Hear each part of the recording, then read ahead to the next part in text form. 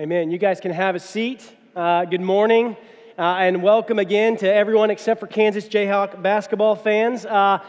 If I don't know you, my name is Daniel Earnest. I'm the executive pastor here at GBC. It's a pleasure to get to open up God's Word and teach to you from it. Today we're going to be continuing on in 2 Corinthians. Specifically, we're going to be looking at chapter 3, the first 11 verses. So if you've got your Bible, go ahead and turn there again, 2 Corinthians 3. And as you do that, I want to kind of get a running start at this. West has mentioned this a couple of times the past several weeks, but one of the things we need to be clear on here at the start is one of the reasons that Paul writes 2 Corinthians is to defend himself. It's to defend himself, and that's because his reputation and really his message, the gospel, is under attack by false teachers who are in Corinth. And these false teachers, they're known as Judaizers, and they were wrongly trying to syncretize or to mix Judaism with Christianity. Okay, like just as an example, they demanded or mandated circumcision for all new believers, which understandably was not that popular. And these false teachers, they were constantly trying to delegitimize Paul in the minds of the Corinthian church. They were saying things like, does this guy really know what he's talking about? Is he really an apostle? Why would God choose him? He's so simple, so unsophisticated. And also they would say, where is he? Why is Paul not here? He doesn't care about you. He's a flake. And so on the surface, and Paul has been doing this, he will continue to do this. But today, on the surface, Paul is going to start really by defending himself, but he'll use this personal defense, he's going to use it to talk about something more theologically, really more practically significant.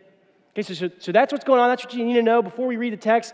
Let's start now. I want to read the first 6 verses of 2 Corinthians 3. So go ahead and look. 2 Corinthians 3:1, Paul starts. Are we beginning to commend ourselves again? Or do we need, as some do, letters of recommendation to you or from you? You yourselves are our letter of recommendation, written on our hearts to be known and read by all. And you show that you are a letter from Christ, delivered by us, written not with ink, but with the Spirit of the living God, not on tablets of stone, but on tablets of human hearts. Such is the confidence that we have through Christ toward God.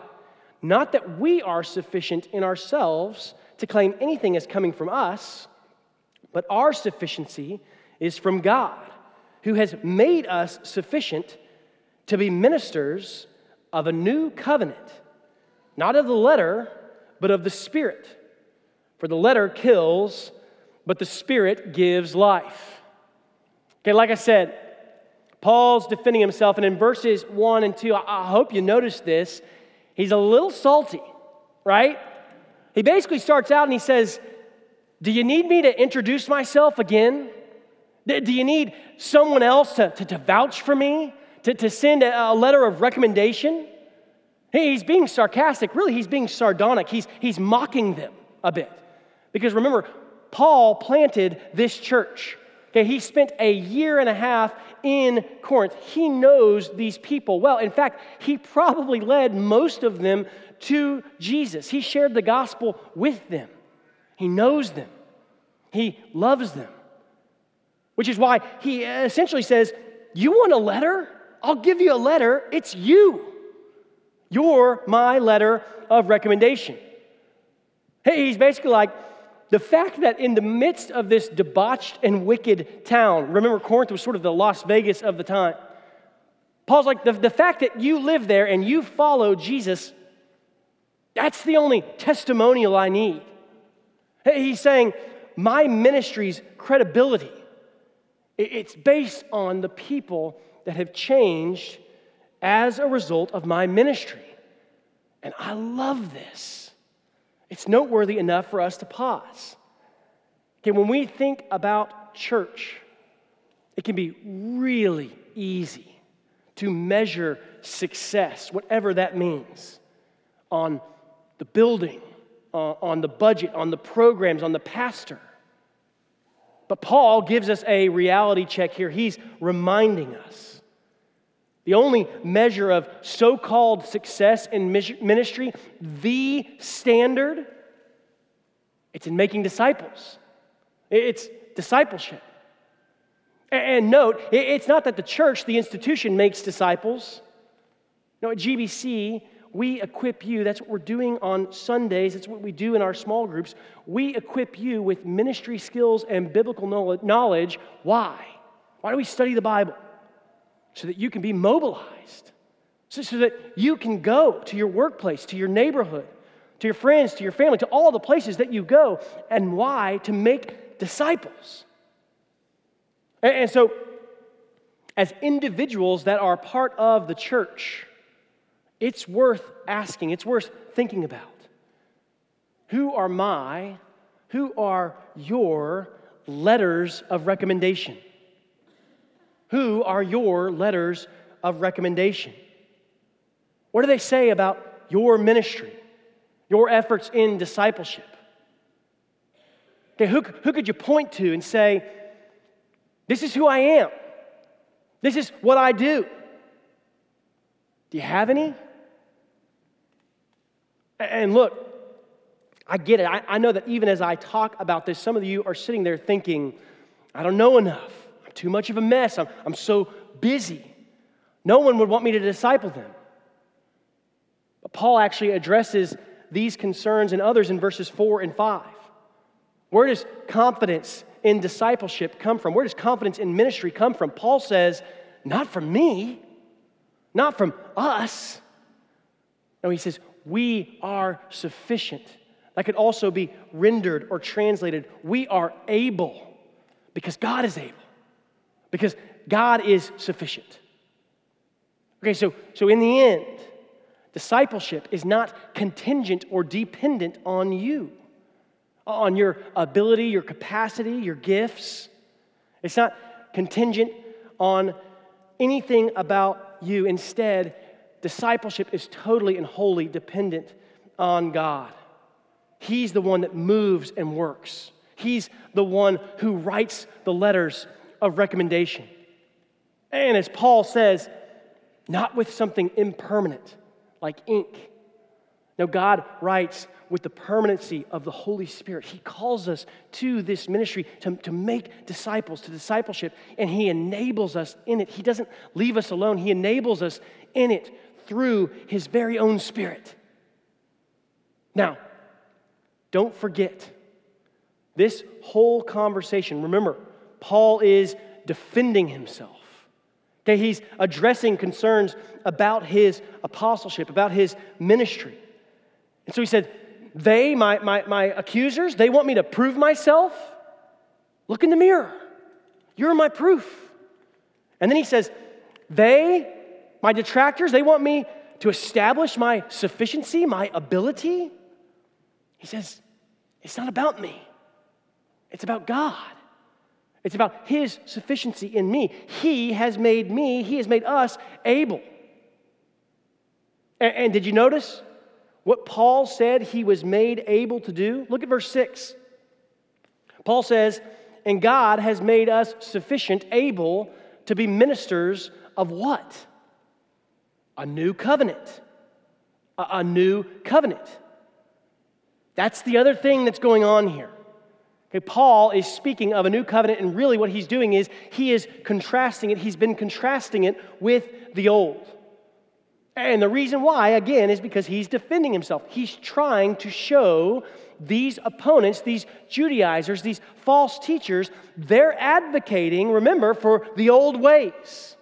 Circumcision, feasts, festivals. Paul's saying God has provided a new way. And so Paul is drawing out this comparison, and we're going to talk about how he's doing that in the first 6 verses, but to get a fuller picture of what he's doing, I want to read verses 7 through 11. So look at verse 7 with me. Again, I'm reading through verse 11. Now, if the ministry of death carved in letters on stone, came with such glory that the Israelites could not gaze at Moses' face because of its glory, which was being brought to an end, will not the ministry of the Spirit have even more glory? For if there was glory in the ministry of condemnation, the ministry of righteousness must far exceed it in glory. Indeed, in this case, what once had glory has come to have no glory at all because of the glory that surpasses it. For if what was being brought to an end came with glory, much more will what is permanent have glory.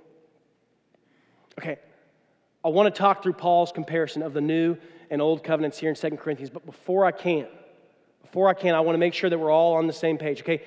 We're about to talk some theology, okay? I apologize in advance for that, but I promise it's going to be worth it, okay? In the end, the implications of this contrast between old and new covenant, I promise you, it is massively important for how we live as Christians today, okay? So stick with me for the next 5 minutes or so, okay? Let's start with the basics. What is a covenant? What is a covenant? It's this word you throw around, you hear a lot in church. Here's at least my best shot at it. A covenant is an oath-bound relationship between two or more parties. Okay, essentially, it's an arrangement or an agreement where people bind themselves to each other. Okay, an easy example is marriage, right? A man and a woman stand in front of everyone, they make vows, solemn vows, and they bind themselves to each other for the rest of their lives.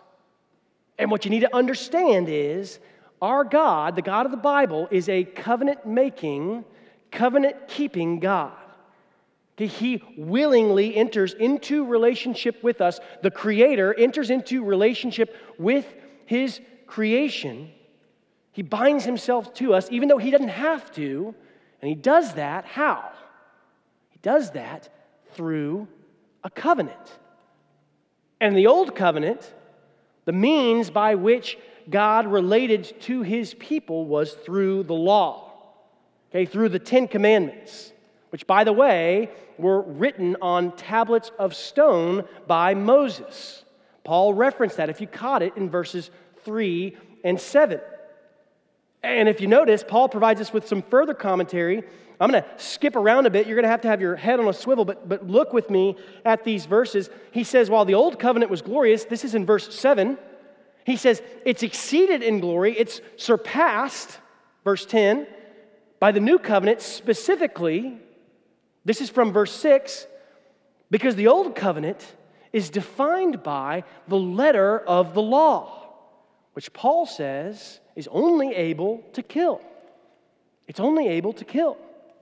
And also, this is from verse 9, because the old covenant's ministry, its result, its purpose, its end, was what? Condemnation. Judgment. This is a little extra, but I think it's worth it. The ministry of the old covenant, it leading to death, to condemnation, to judgment, it's maybe best illustrated in its own beginning. Okay, in its own beginning. Here's what I mean.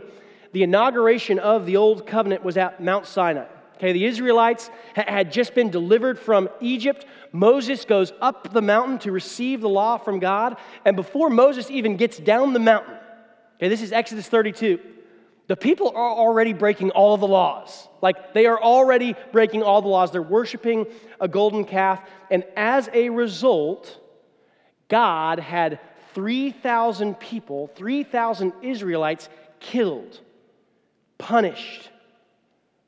Okay, so the old covenant, even from the very beginning, before Moses even made it down the mountain, it was marked by death, condemnation, judgment. All the law is able to do is to reveal our sin. Now, the new covenant, Paul says, this is verse 3, it's written by the Spirit on the human heart. And by the way, this was prophesied in the Old Testament, Jeremiah 31. God says He'll write the law on His people's hearts. Ezekiel 36, He says that He will give them a heart of flesh in place of their heart of stone. And instead of the new covenant killing, instead of it bringing death, the new covenant, again, through the Spirit, it brings what? Life. That's verse 6. The new covenant has a ministry. Again, think it has a purpose or an end of what? Of righteousness. That was verse 9.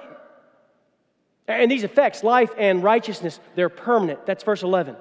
Paul says the effects of the new covenant never end. And again, these aspects of the new covenant are seen in the very beginning. They're seen in its inauguration. Okay, in Acts 2, the people are celebrating Pentecost, which was a celebration of the giving of the law. And who comes down? It's not Moses, it's the Spirit. And what does the Spirit do? He awakens in the hearts of the people, and this is so cool. He awakens in the hearts of the people an understanding of the gospel. And how many people do you think respond to the gospel that day? Not 3,001, not 2,999, 3,000 people. Okay, this is not a coincidence. Absolutely not. What God is doing is He is painting this stark contrast between the old and the new, and Paul is picking up on it here. And again, remember, in the back of your mind, even though Paul doesn't name them, even though they're not mentioned, Paul is contrasting his ministry with his opponents. Okay, he's saying they're contending for the old ways, for death and for condemnation. But my ministry is of the new covenant. It's of a far greater one.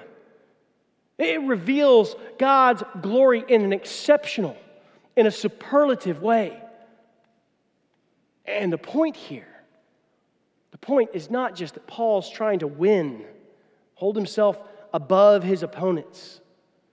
No, his intent is pastoral, it's personal.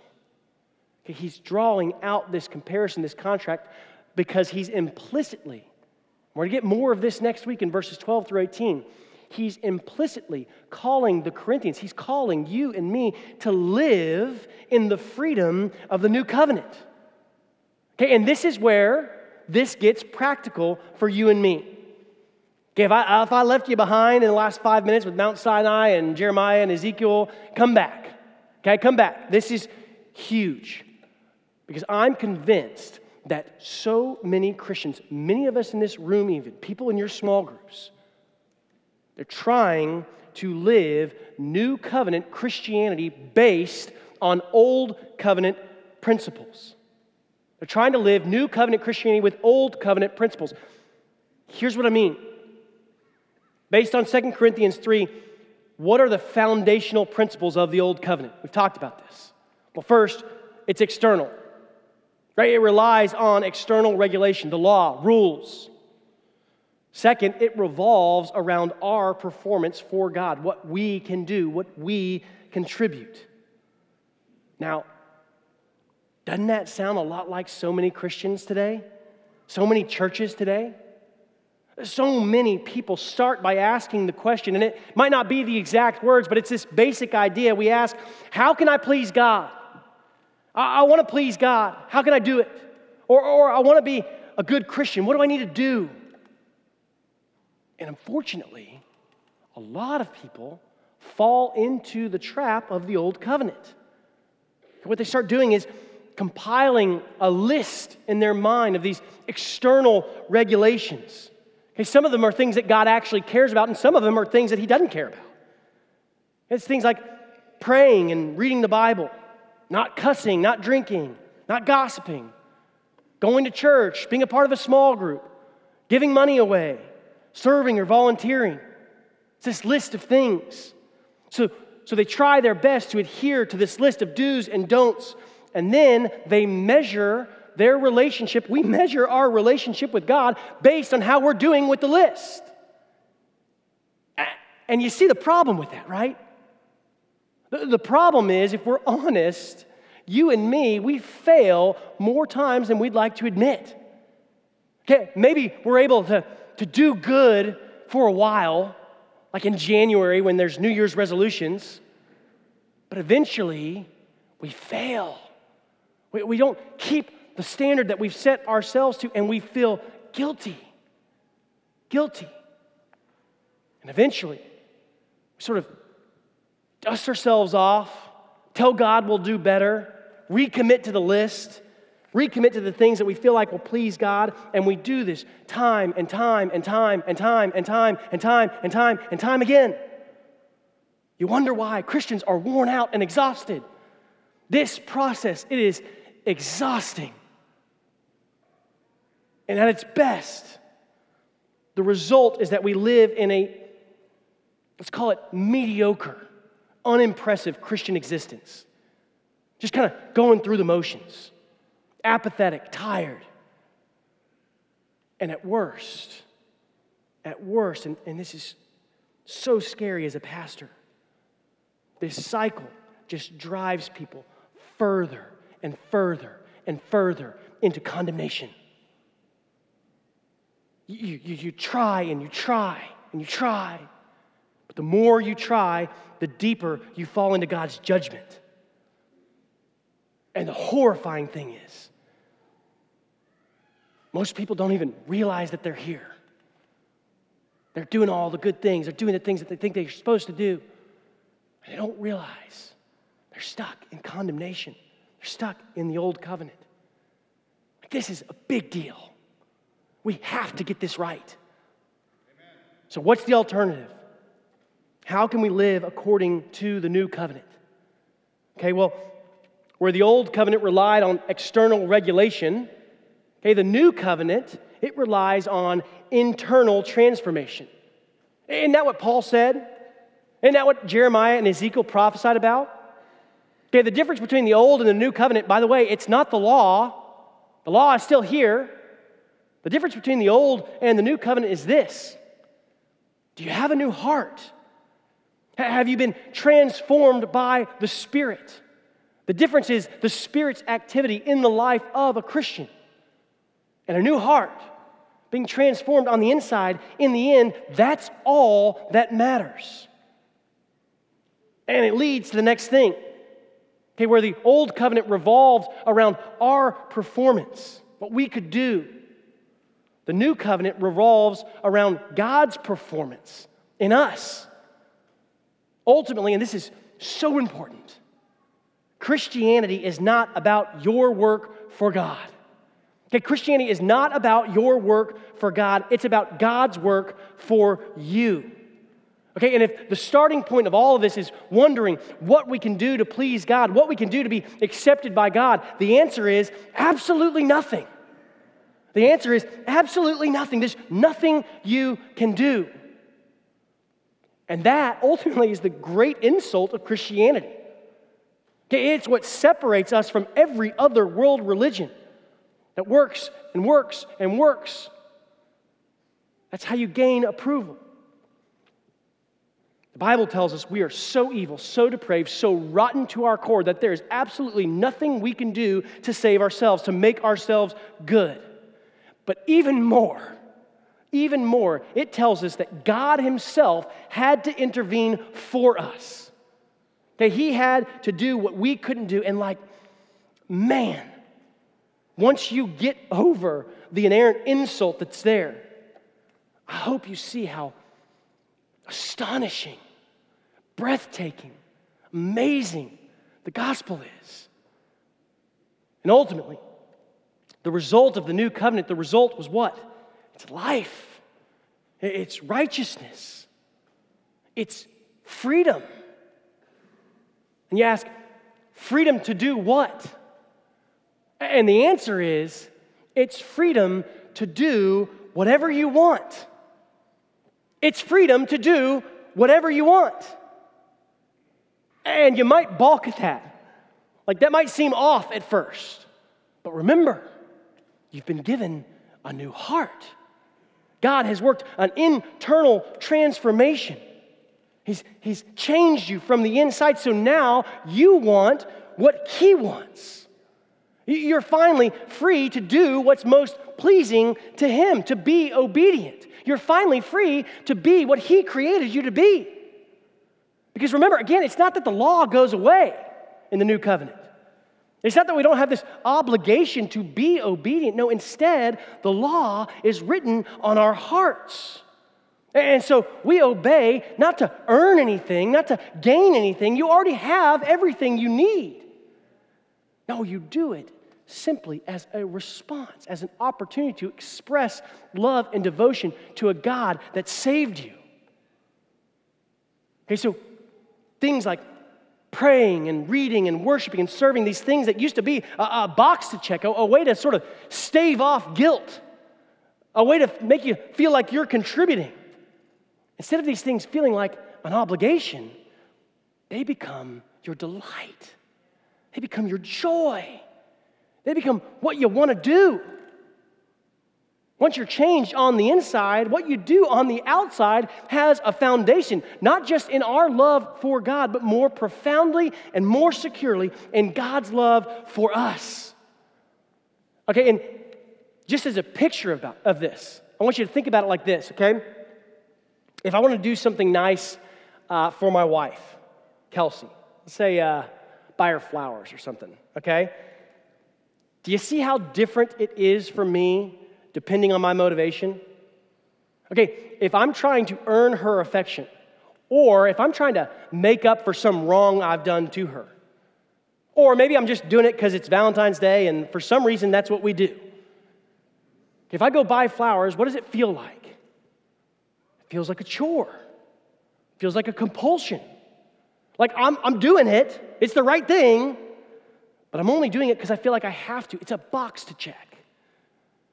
Okay, now, if I'm doing it, though, differently, with a different motivation, if I'm doing it simply to express, to communicate affection, to demonstrate how much I love her, don't you see how the same thing, buying flowers, going to H-E-B or Trader Joe's or wherever you go to buy flowers, don't you see how the motivation changes everything? This same thing no longer feels like a chore, but it's something that I actually want to do. It's something I'm excited to do. It's the same thing with our obedience, with following God. And sure, I get it. It's not always easy. I'm not trying to say that. I'm not trying to say that there aren't times, seasons where you have to gut it out, where you know you've got to obey because you should. I'm not saying there aren't times like that it's always easy. But what I am saying, and I want you to hear this, on the whole, if that is your only experience, if you are always driven by duty and never delight, again, I want you to hear this, that's probably a problem. You might not be a Christian.